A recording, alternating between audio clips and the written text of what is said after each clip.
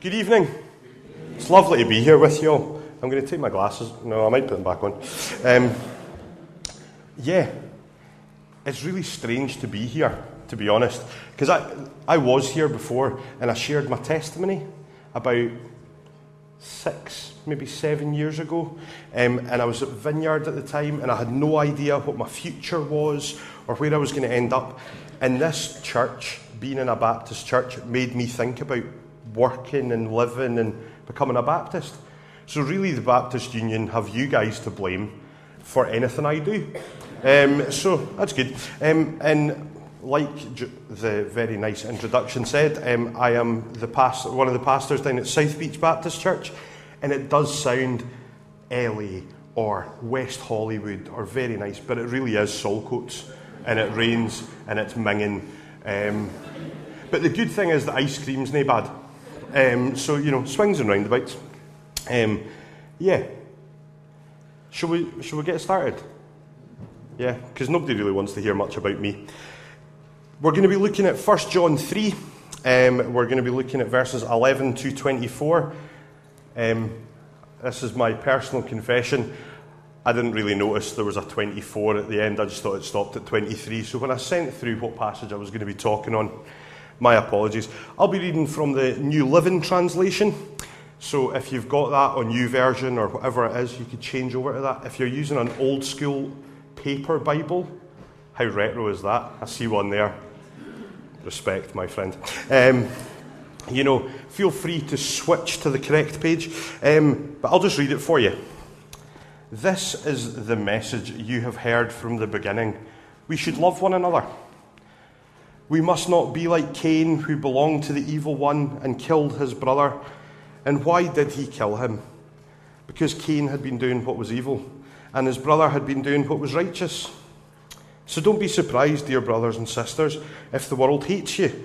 If we love our brothers and sisters who are believers, it proves that we have passed from death to life. But a person who has no love is still dead. Anyone who hates another brother or sister is really a murderer at heart, and you know that murderers don't have eternal life within them. We know what real love is because Jesus gave up his life for us.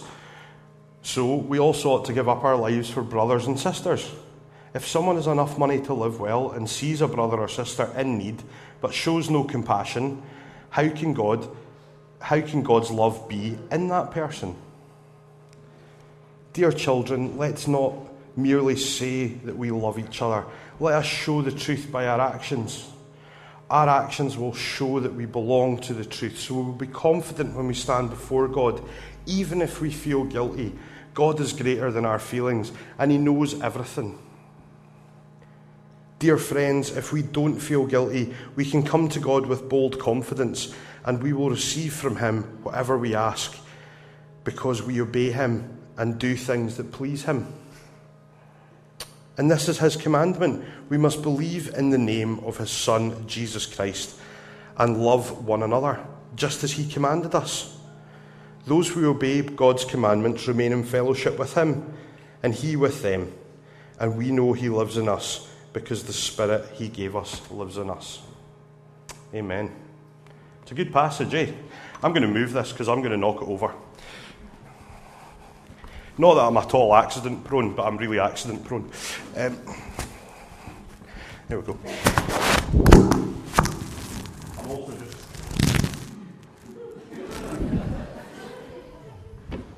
Thank you. As if to prove my point, and also to ruin the lovely appearance on the film that everything is polished and good. So, when we read the Bible, hands up anybody who reads the Bible and doesn't really think about the background. Anybody who doesn't have their hand up was a liar. How many of us have just opened the Bible, started reading, and you've not really engaged with what's going on in the background? Because that's actually really, really important, especially with this passage, and especially with the letters. I think it's especially important because, you see, the thing is that there's some really key things that change this letter, that make the stuff going on just slightly different and just make you think about it in a slightly different way. And I really like this letter. I think it's really exciting. But we need to really appreciate the background. So, at the start of this letter, he doesn't use a traditional opening. You know, like, if we're sending a letter, you put Dear Dave, and then you write the letter, and at the end you'll put yours sincerely or yours faithfully, you know, the proper way to write a letter. That doesn't exist in this. So that would suggest to me it's more like a message. Because when you send a message to your mates, it's not as if you say, Dear Dave, it's Des, I hope you're really well, blah, blah, blah. You don't do that, do you? Mainly because their name pops up on your phone. But people, if you know the person, you talk in a much more kind of chatty way, don't you? Let's just clarify, I'm not a typical type of preacher, so when I ask a question, I expect you to speak back. This isn't like a typical church thing, like, you know, it's okay to talk. Like, we'll keep working on it, it's fine. But do you know what I mean? Like, if you're sending a message out and it's somebody that knows you, or you pick up the phone. See, when I phone my mum, she doesn't need to go, who is it? Because she knows it's me. Do you know what I mean? If you phone one of your mates, you know who it is. And I think that's what's going on in this letter.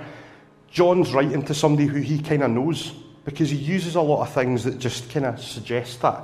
And it's written a bit more simply, and it's written a bit more stripped down, but there's a lot in it. Because John's actually writing about this thing, this is the word that we need to practice, right? Called deceitism, right? Now, you all know what that means, so I'll just move on.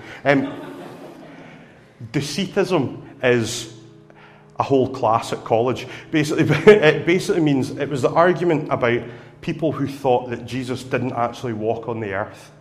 They thought he was just the Spirit. That's basically what deceitism is. And that's what John's writing about.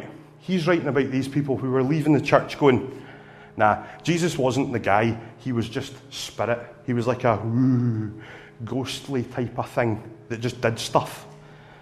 But John's saying, no, you don't understand. Jesus was like me, he was human. Because you need to remember that John was one of the 12. He was one of the disciples. He walked around. He was one of the guys who picked up the extra fish and bread from the feeding of the 5,000.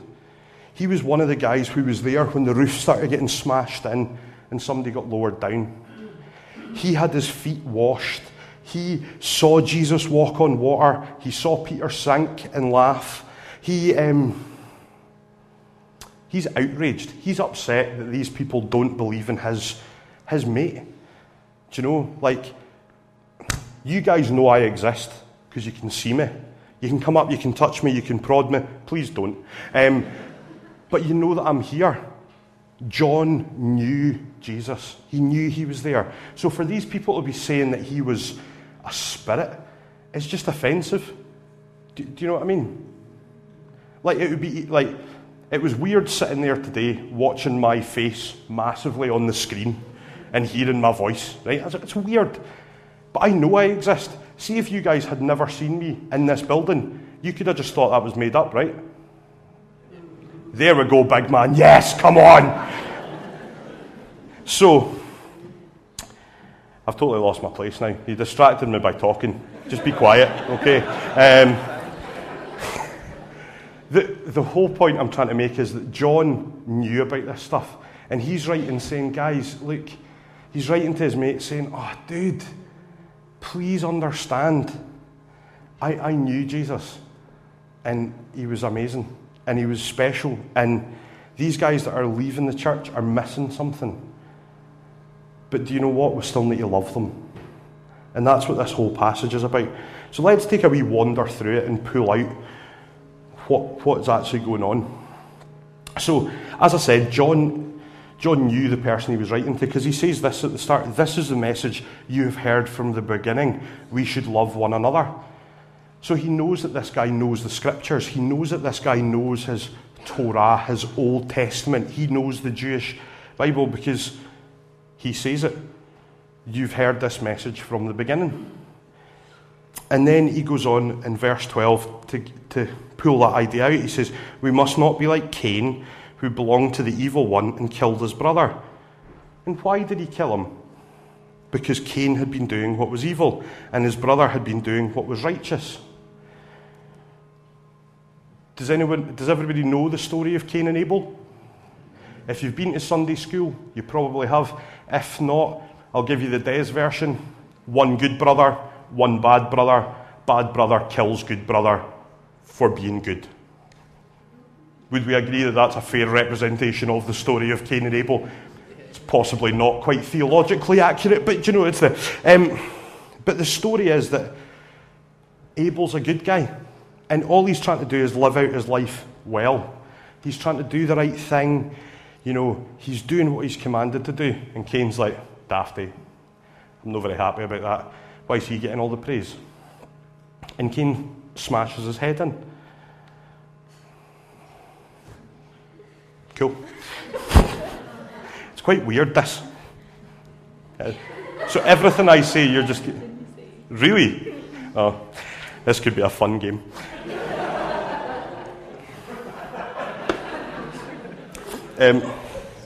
Sorry, I'll behave. Just to be excited. So John is basically saying here that we shouldn't be surprised that if we're doing the right thing, don't be surprised, dear brothers and sisters, if the world hates you. Because if we're doing the right thing, just like Abel was doing the right thing, right from the start of time, right from the start of the Bible, doing the right thing, bad stuff happens to you. So we've got to be okay with that. So that's a good, happy, cheery message, isn't it? Yeah, you pray, you read your Bible, everything will be terrible.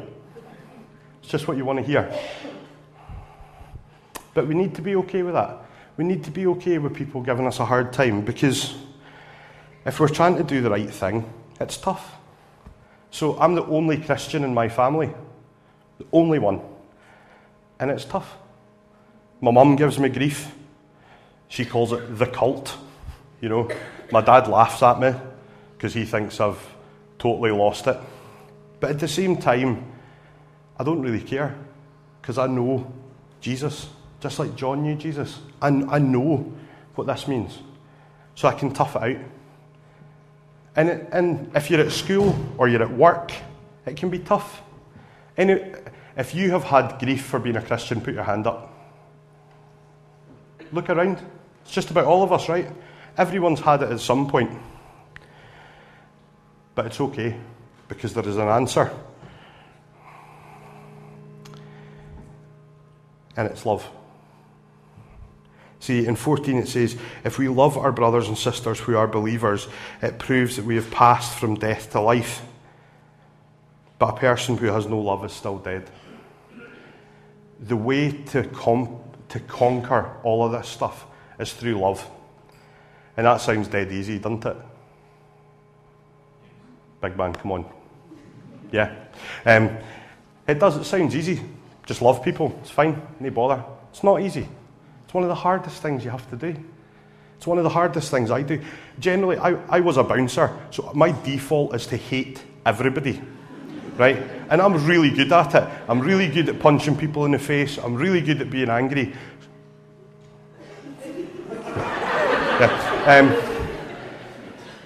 It's really hard to love people, especially in church. And this is my honest confession, because Christians are hard work, man.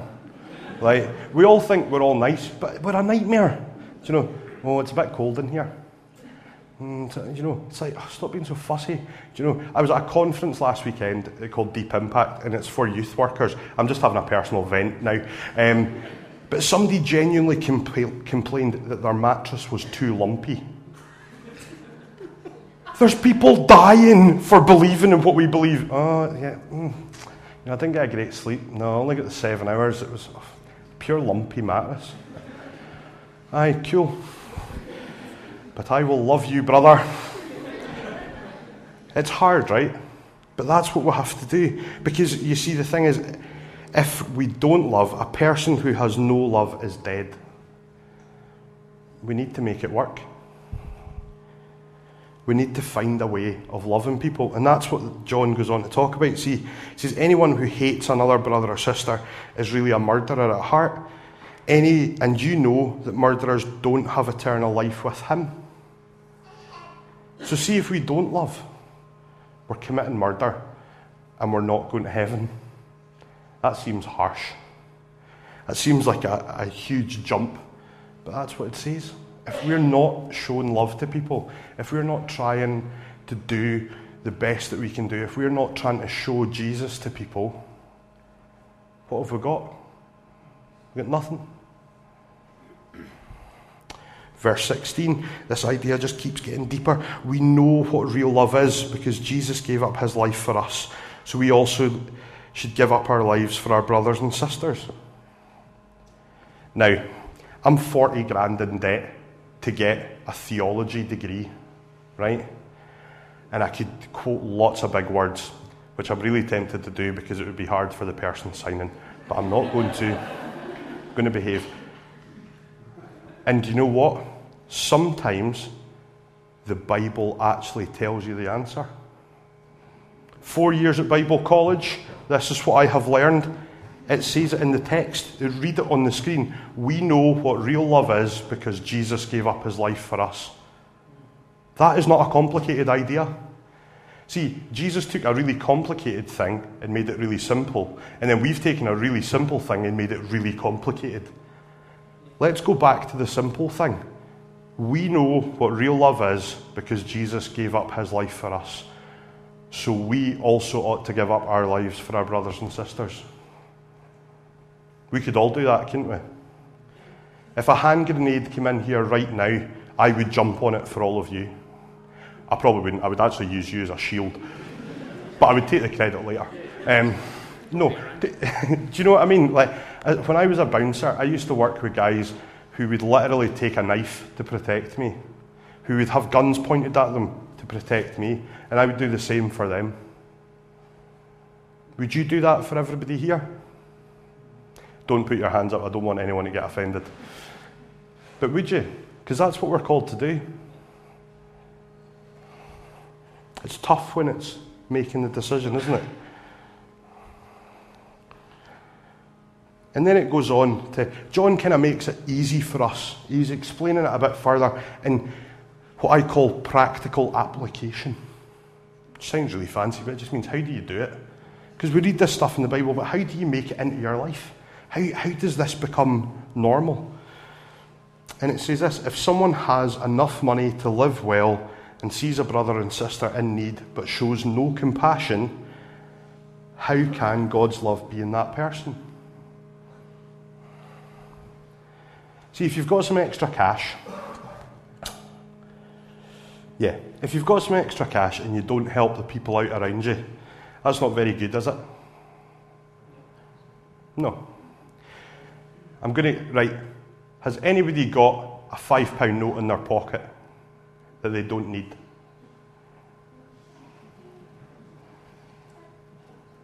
Have a rummage around. Anybody? It's better to do it after the offering. Have you got one? Fantastic. I'll claim it back later. You'll claim it back later. Fantastic. Does anybody need a fiver? You've not got one, big man. There you go. You had a look in your pocket there. There's a fiver just for you. There we go. Has anybody else got any spare cash in their pocket? You got a fiver? Brilliant.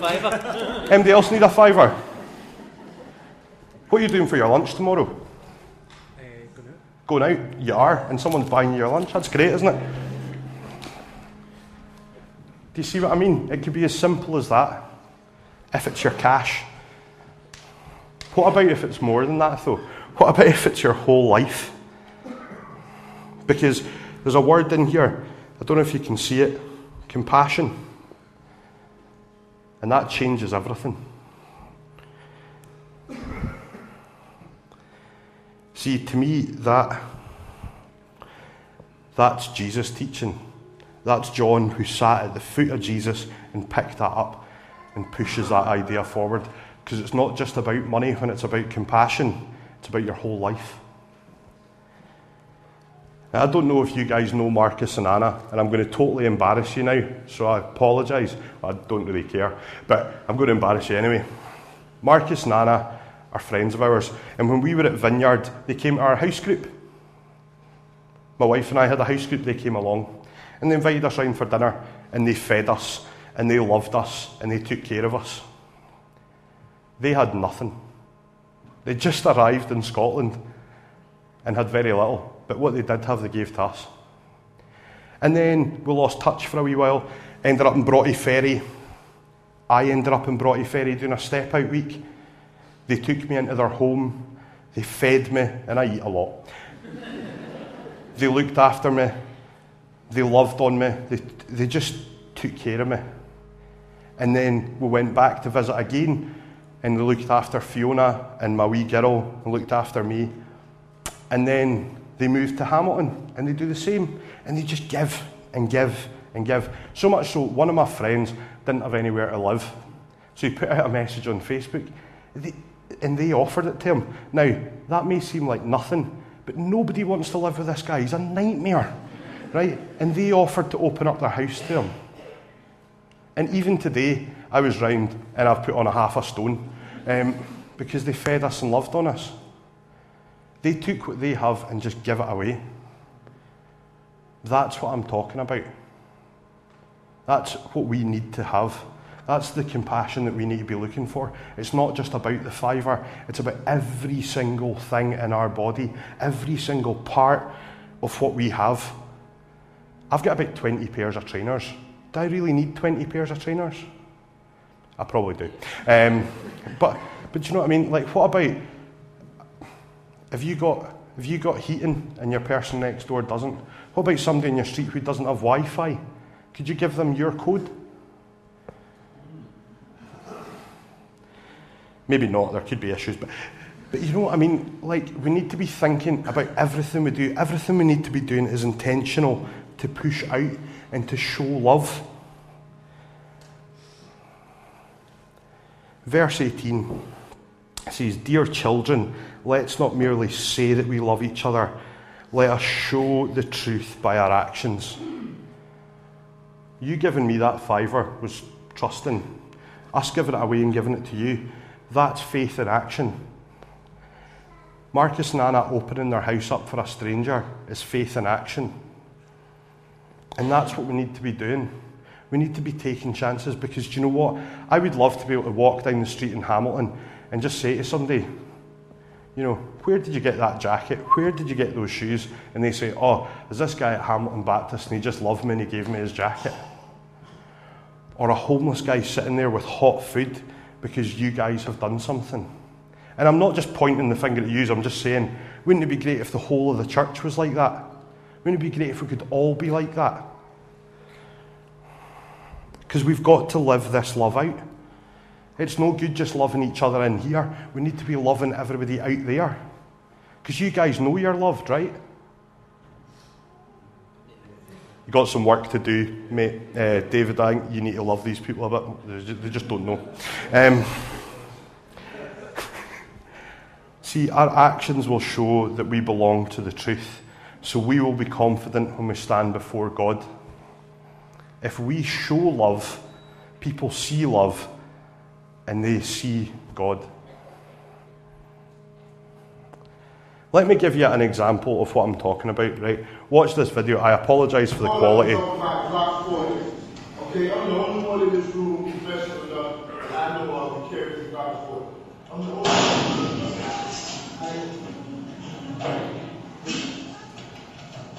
No, is everybody all right? Did you hear what he said? I'm the only one in this room who's qualified to hold this Glock 40, and then shot himself in the leg. That's a policeman in America. That's a guy who's talking the talk, but not walking the walk. That's a guy who says, oh yeah, I've got this. Poof! He's got a big hole in his leg, that's what he's got. See, if I say I'm a Christian, so you guys, I'm a professional Christian. This is what I do for a living. If you see me driving down the road, smoking a fag, drinking out a bottle of vodka, you know, swerving all over the road, or in the bookies all the time, or punching people in the face or doing all that stuff, would you say I was a Christian? No. But I could stand there and say, yes, I'm a Christian. You know, I turn up on a Sunday, I do the communion, I hand out the bag. It doesn't make you a Christian, does it? It's about every step in between. There was a guy in one of our churches who was deeply anointed. He was amazing. He was a great speaker. 20 minutes after he finished his sermon one day, round the corner, he got caught breaking into someone's car to take the stereo. It's not really being that Christian. You know, I struggle to find it being okay to rob someone in the Bible. Do you know what I mean? That's a guy who's not living out his faith by what he says. And people pay attention to that. See, the reason that my family start paying attention to the fact I'm a Christian now is because I live it out. When they offer me loads of booze, I say no. Or when my dad tries to buy me a lottery ticket, I say no. They pay attention to that. It's not what I say. It's not the fact that I pray. It's not the fact that I do something, but they pay attention to the way that I live. And that's what we need to do as Christians. We need to think about the way that we live. It's not just what we say, it's how we live our lives. But John knows we're not perfect, just like he wasn't perfect. Because he had seen perfection. He had seen Jesus. He knew what perfect was. And we've got this here. Even if we feel guilty, God is greater than our feelings, because he knows everything. Now, what this means is, see if you're walking down the street and you see the big issue seller and you don't buy him a Greggs, and then walk up the street a little bit further and feel guilty about it. That's okay. That doesn't give you the excuse to beat yourself up systematically for the next week so that you're pushing yourself away from God and not giving yourself the confidence to ever do it again. It's saying this, God knows. God knows that you felt bad about it. But do you know what? Try and fix it next time. Next time, take a wee wander back and go back and feed the guy.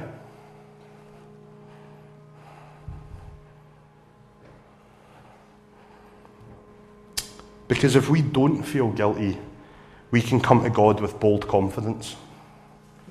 And that's what we need, isn't it? Wouldn't it be great to have God's confidence right behind you all the time? So that you could just walk up to people and be like, I'll pray for you. Yeah, I got this. Or here's some food. Or whatever it is. You guys could do that, right? If you had God on your shoulder the whole time. Yeah? I'm going to refuse not to say this, but you do have God on your shoulder the whole time, so you should just do it. It's dead easy. Because we will receive from him whatever we ask, because we obey him and we do the things. The passage just goes on to basically say, guys, do it. Just keep doing it, because God's behind you and he loves you.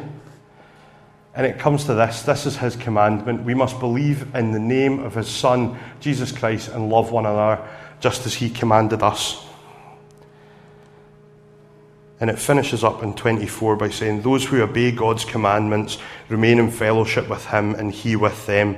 And we know he lives in us because the Spirit he gave us lives in us. Basically, those two verses have these things to say. Love God and love people. Now, I don't know about yous, right? But I can do that. I think if we get right down to basics, we can all do that. I can go out and love people, and I can love God. Can you guys do that? Because that's all we're talking about here. We're talking about just showing some love. Just going out and saying, do you know what? Have some food.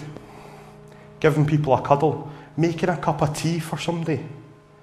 We're not talking about rocket science. We're not talking about some amazing, deeply seated theological, ethical idea. We're talking about love. What is it that makes you guys feel special? What is it that makes you think, that person loves me? Just do that for someone else. It's that simple. I'm going to give you one thing to just finish on, and it's this guy. And I think with everything that's going on in America, people should be paying attention to this guy. It's Martin Luther King, and he says this: love is the only force capable of transforming an enemy into a friend. See everything that goes on. All the people out there that don't like Christians, all the people who think Christians are mental. See if we just show love every single time. We don't get angry. We don't get upset.